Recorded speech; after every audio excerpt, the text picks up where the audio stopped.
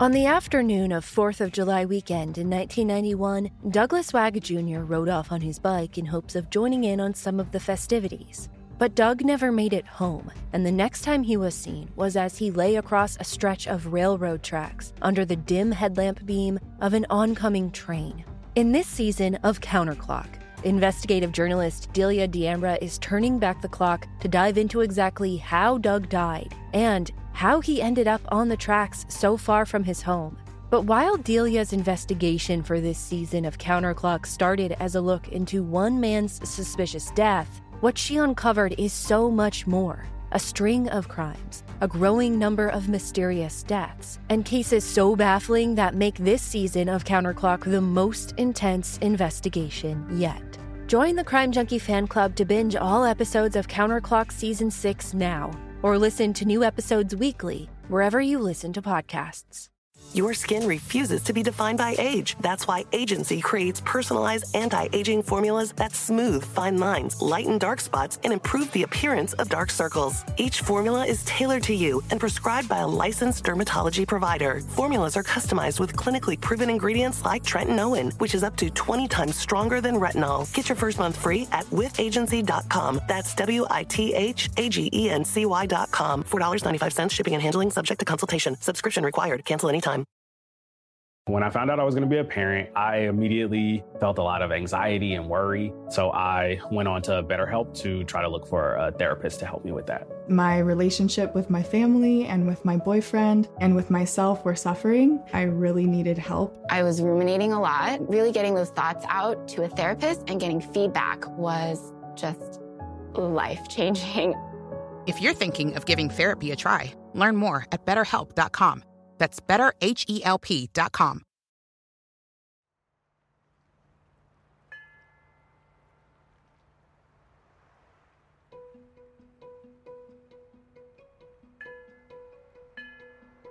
In 1994, 22-year-old Tammy Dickson was preparing for a new start in life. She was a recently divorced young mother and was looking ahead to her new beginning. But Tammy would never get to fully realize the dreams she had for herself. What happened the night Tammy was killed? A trial resulted in a conviction for Tammy's accused killer, and for many, there is no doubt that the man in prison was rightfully convicted. For others, however, new information has some wondering if the man who actually murdered Tammy might still be walking free. I'm Kylie Lowe, and this is Tammy Dickson's story on Dark Down East.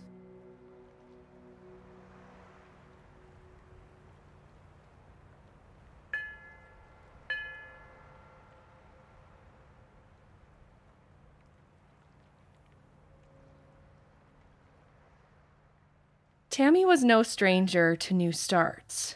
She had been raised in the Biddeford-Saco area, a coastal part of the land we now call Maine, just a few miles from popular Old Orchard Beach. She left home when she was just 15 years old. Tammy later married a man named Anthony Dickson, and they had a child together in 1992, a little boy. In early 1994, however, Tammy and Anthony divorced and agreed to share custody of their son. According to a 2001 report in the Bangor Daily News, theirs was an amicable divorce that had been finalized just days before Tammy died. Tammy was petite, only standing at 5 foot 2 inches tall and weighing about 100 pounds. She had a bright smile and dark brown hair, which she kept short and liked to wear in spikes. Eric Russell reported for the Portland Press-Herald that friends described Tammy as outgoing and trusting. She was living at the Cortlandt Court Apartments in South Portland, Maine in the winter of 1994, but was in the process of packing up her belongings and getting ready to move back to the Old Orchard Beach area, nearby where she grew up. In her third-floor apartment at Cortlandt Court, Tammy liked to keep her curtains open and didn't usually lock her apartment door. The building required a passcode to even get inside, and for the most part, Tammy felt safe there. She knew a lot of her neighbors, and was well liked. To support herself and provide for her son, Tammy worked multiple jobs. She not only worked at an answering service, but also as a manicurist and as a dancer at a nearby adult entertainment club called Doctors.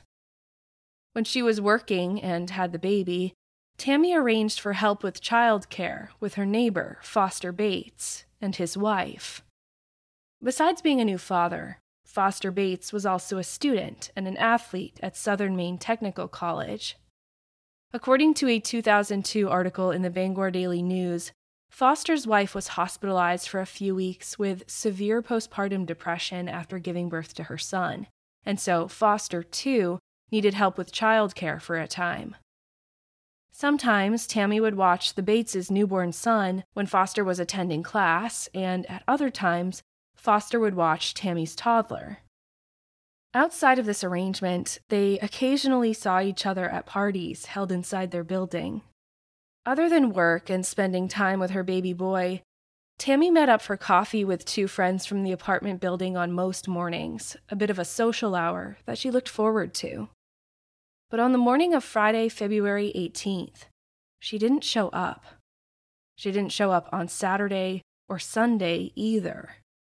That's when her friends noticed that Tammy's curtains were closed and her door was locked.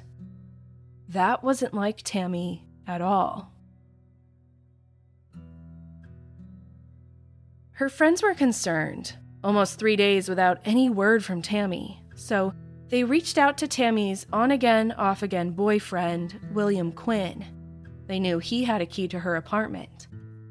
It was Sunday, February 20th, when William entered Tammy's apartment. Once inside, he discovered Tammy's body, covered by a blanket on her living room floor. One of Tammy's friends followed William inside and found Tammy's 18-month-old son laying nearby in a crib. He was limp and lethargic after days without food, water, or a diaper change, but he was alive. As reported by Eric Russell for the Portland Press-Herald, a neighbor who accompanied William into Tammy's apartment later testified that William, quote, was so shocked he couldn't speak and nearly fell down the stairs as he backed out of the apartment, end quote. Police responded to the scene at Cortland Court Apartments. When they removed the blanket from Tammy's body, they saw that she was blindfolded and her hands and feet were tied. A sock had been stuffed into her mouth. She was only partially clothed, leading investigators to believe that she had been sexually assaulted. 2 days after Tammy's body was discovered, the Bangor Daily News reported that the medical examiner's autopsy determined that Tammy had died from asphyxiation. A 2001 article by the Associated Press confirmed that Tammy had, in fact, been sexually assaulted on the night she was killed. The Bangor Daily News reported that Tammy's son was being treated at a nearby hospital for dehydration and diaper rash. He eventually made a full recovery and was released into the care of his father.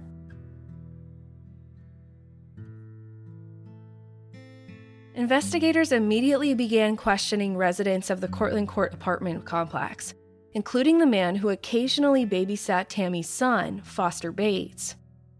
According to court records, detectives asked Foster if he and Tammy had a sexual relationship, but he insisted they didn't. As far as his whereabouts on the night of her murder, Foster told police that he was at a basketball game. In a separate questioning, Foster Bates' wife told police that on the night Tammy was murdered, her husband was home with her, asleep in bed. But police continued to probe the relationship between Foster and Tammy, speaking to friends of Tammy's to learn more. Foster and Tammy were next-door neighbors and helped each other out with babysitting. But Tammy's friends said that, however cordial they appeared, Tammy started to become afraid of Foster Bates. Greg Kiesick wrote for the Portland Press-Herald that Tammy's neighbor comforted her one night after Tammy awoke to find Bates inside her apartment. He was, quote, sitting by her bed, stroking her hair, end quote. Another friend reported that Tammy, quote, ran and hid when she saw Bates dropping by another neighbor's apartment, end quote. In August of 1994, nearly 6 months after Tammy's murder, a report in the Bangor Daily News stated that police had collected blood samples from as many as 30 men who were acquainted with Tammy Dickson, the article said. DNA technology, though still new, was improving, and investigators hoped that in time they could match blood samples with semen that had been collected at the crime scene. Among the samples collected were those from Foster Bates, as well as Tammy's boyfriend, William Quinn, the one with the key to her place. It wouldn't happen overnight, but the samples would be tested against evidence found at the scene. As they waited for DNA testing, months without a break in the case turned into years. Suspects were questioned and ultimately released. Do you want to set your child up for success and help them learn too? IXL Learning is an online learning program for kids covering math, language arts, science, and social studies. IXL is designed to help them really understand and master topics in a fun way. Powered by advanced algorithms, IXL gives the right help to each kid, no matter the age or personality. IXL is used in 95 of the top 100 school districts in the U.S., and there's one site for all the kids in your home, pre-K to 12th grade. Kids can even access IXL on the go through the app on your phone or tablet. No more trying to figure out how to explain math equations or grammar rules yourself. IXL has built-in explanation videos. Make an impact on your child's learning. Get IXL now. And Dark Down East listeners can get an exclusive 20% off IXL membership when they sign up today at IXL.com/downeast. Visit IXL.com/downeast to get the most effective learning program out there at the best price. We're finally emerging from winter here in Maine, and I think it's now safe to pack away my parka and sweaters and dig out my shorts and sundresses. If you've been wanting to update your wardrobe for this next season and beyond without spending a fortune, Quince is for you. Quince has timeless pieces like premium European linen dresses, blouses, and shorts from $30, washable silk tops, 14-karat gold jewelry, and so much more. The best part, all Quince items are priced 50 to 80% less than similar brands. Before I buy anything, like clothing, accessories, stuff for my home or my daughter, I check Quince first because they always have identical items for so much less. I recently bought a neoprene carry-on bag from Quince that looks designer, but is a fraction of the designer version's price tag. I also just added to my cart a silk skirt and a linen top that I'm going to be living in with some light wash denim this summer. Get warm weather ready with Quince. Go to quince.com/downeast for free shipping on your order and 365-day returns. That's QUINCE.com/downeast to get free shipping and 365-day returns. QUINCE.com/downeast. It took 2 years for any of the DNA samples to come back from the FBI crime lab. The results pointed to the man holding the keys to Tammy's apartment, William Quinn. According to court records, semen matching William Quinn's DNA sample was found on a bathrobe laying near Tammy's body. Although other swabs of DNA evidence were taken from Tammy's body, those results were inconclusive. With this match to the bathrobe, though, police returned to William Quinn, intensifying their questioning. Court documents indicated that Quinn admitted not only that he was jealous, but that he also did not like that Tammy made money by dancing at a strip club. He said it was possible that he could have gone to Tammy's apartment on the night she was murdered, fueled by alcohol and rage. He might have blacked out, he said.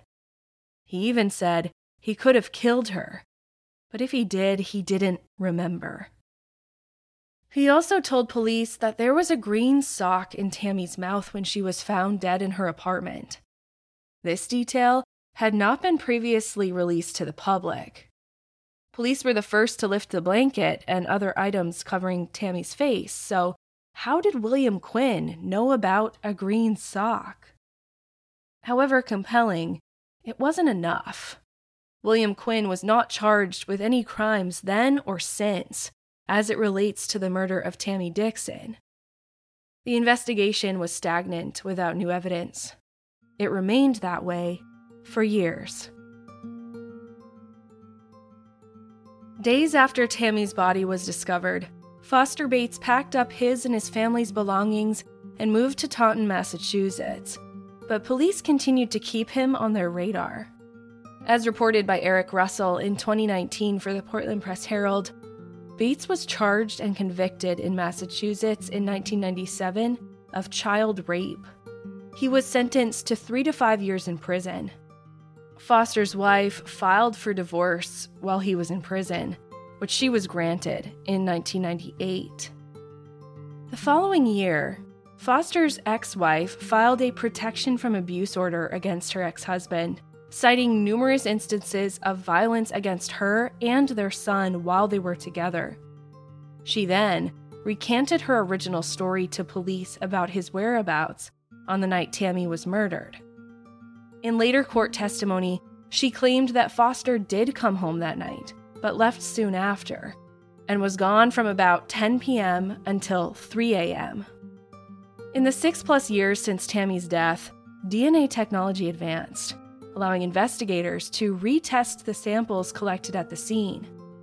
Swabs from Tammy's vagina that once produced inconclusive results now found a match, and not to William Quinn, whose DNA was found previously at the scene. Instead, this biological evidence belonged to Foster Bates. With that, in August of 2001, Foster Bates was indicted on charges of murder and gross sexual assault, in addition to being charged as a fugitive from justice. Bates waived extradition and returned to Maine from Massachusetts. Bates's defense attorneys immediately questioned why police had chosen to focus on Bates's DNA and not the DNA evidence that proved Tammy's quote-unquote promiscuity and that other men had been inside Tammy's apartment.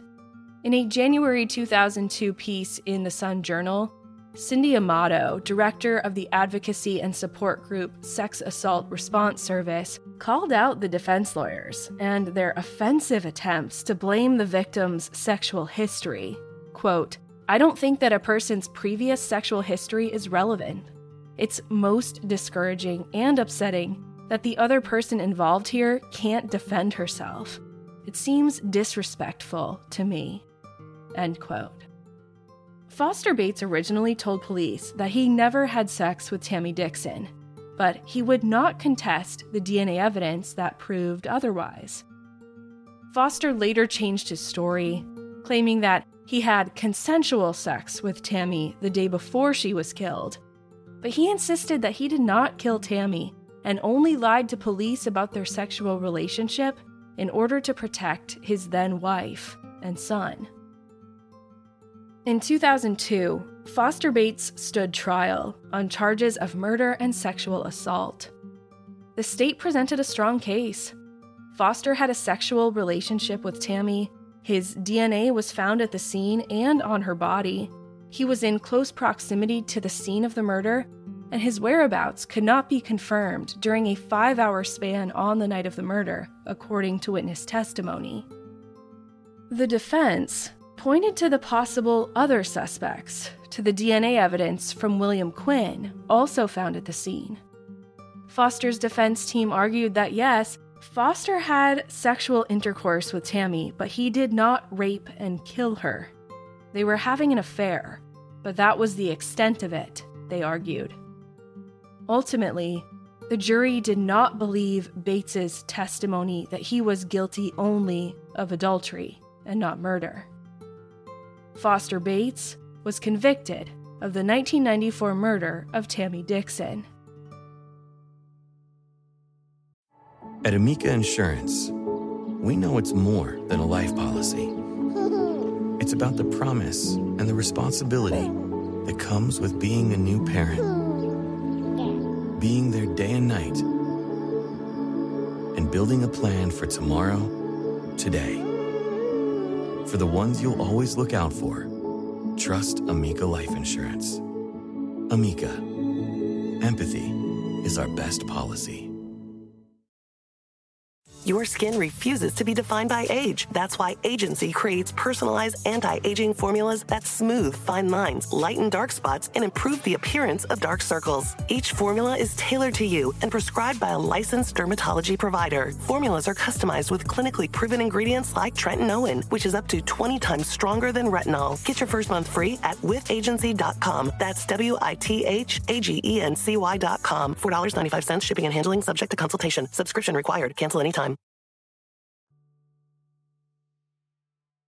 Prior to his sentencing, Foster Bates addressed Justice Robert E. Crowley, asking, pleading, that his conviction be tossed out.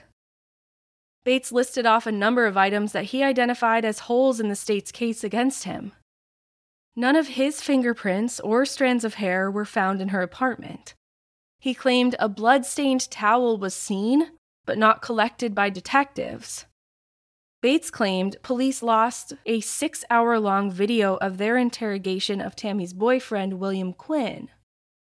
But the judge was unswayed. Justice Crowley sentenced Foster Bates to life in prison with an additional concurrent 30 years for sexual assault.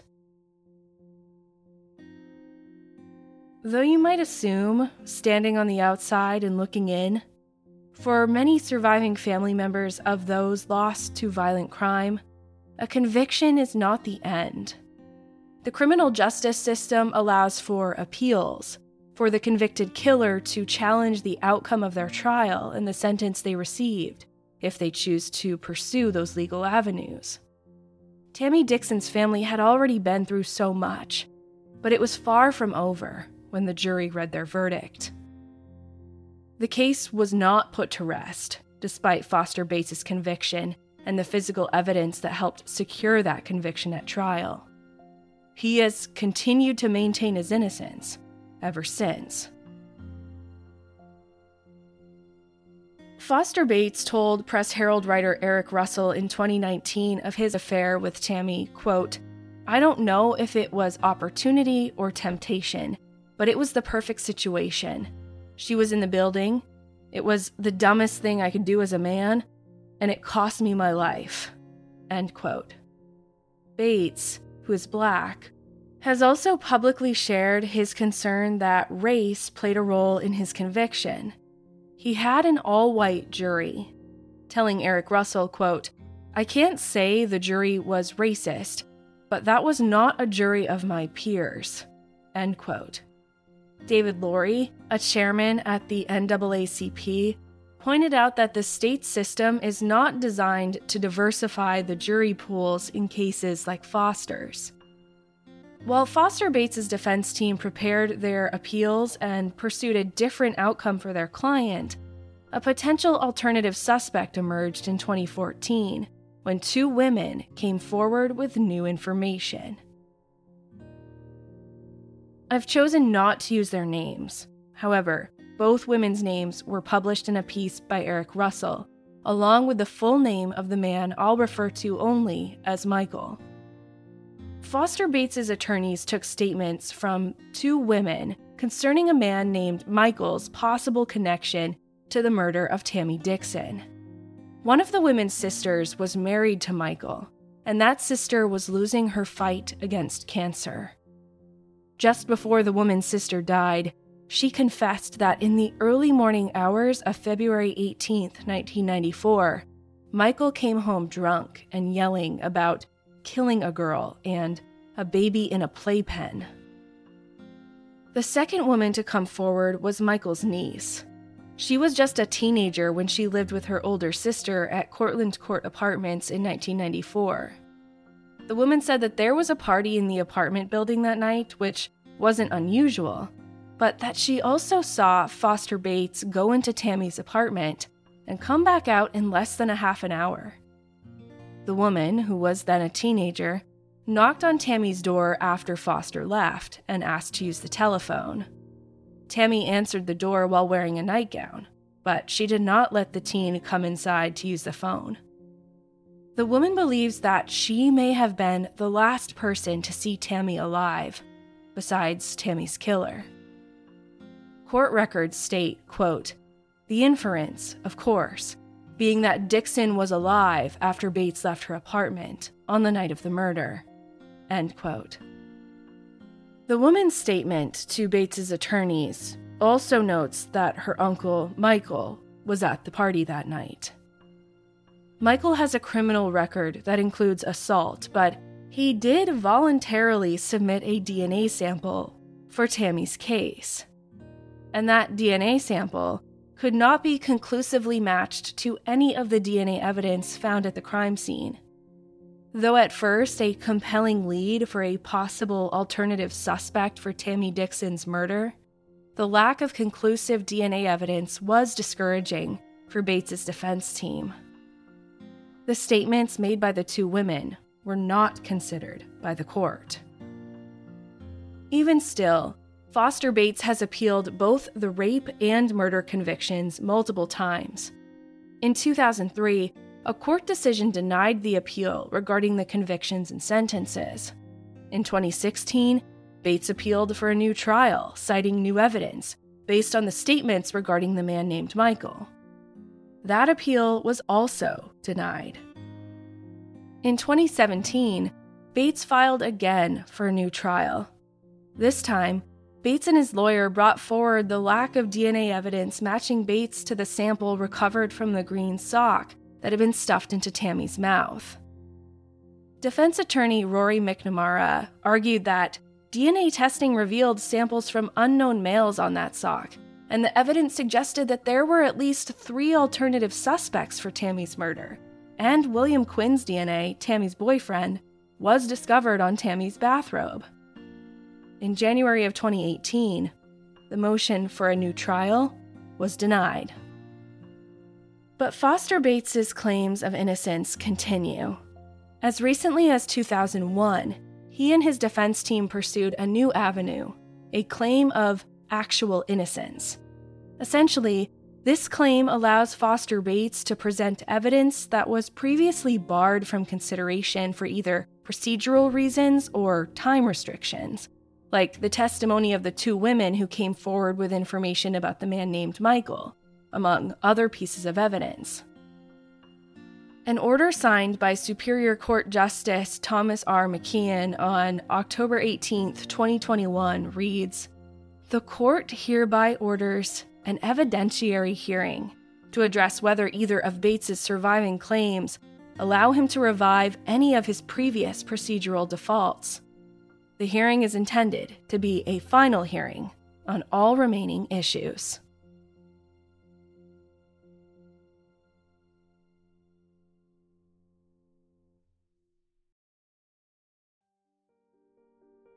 I'll say it again. Ongoing appeals and hearings and court appearances delay a true end to the case for surviving family members. And on the other side of things, justice isn't truly served if the wrong person is convicted of a crime. There is no winning team here. I've reached the end of this story feeling only frustrated and heartbroken for the family torn apart, for the mother who so clearly loved her baby, and the baby who was denied a life with his mother. During his trial, Foster Bates addressed Tammy's sister and mother directly.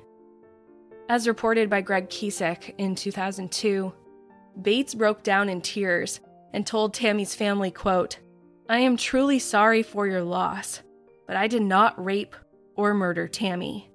I would never take her life." End quote.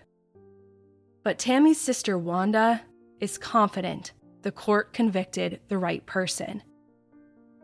After Bates's sentence was announced, Wanda told reporters outside the courthouse, quote, "We were disgusted that he had the gall to even look at us, to try to pretend he was Tammy's friend. He knew what he had done, and he is still lying about it. Tammy knows, and we know." End quote.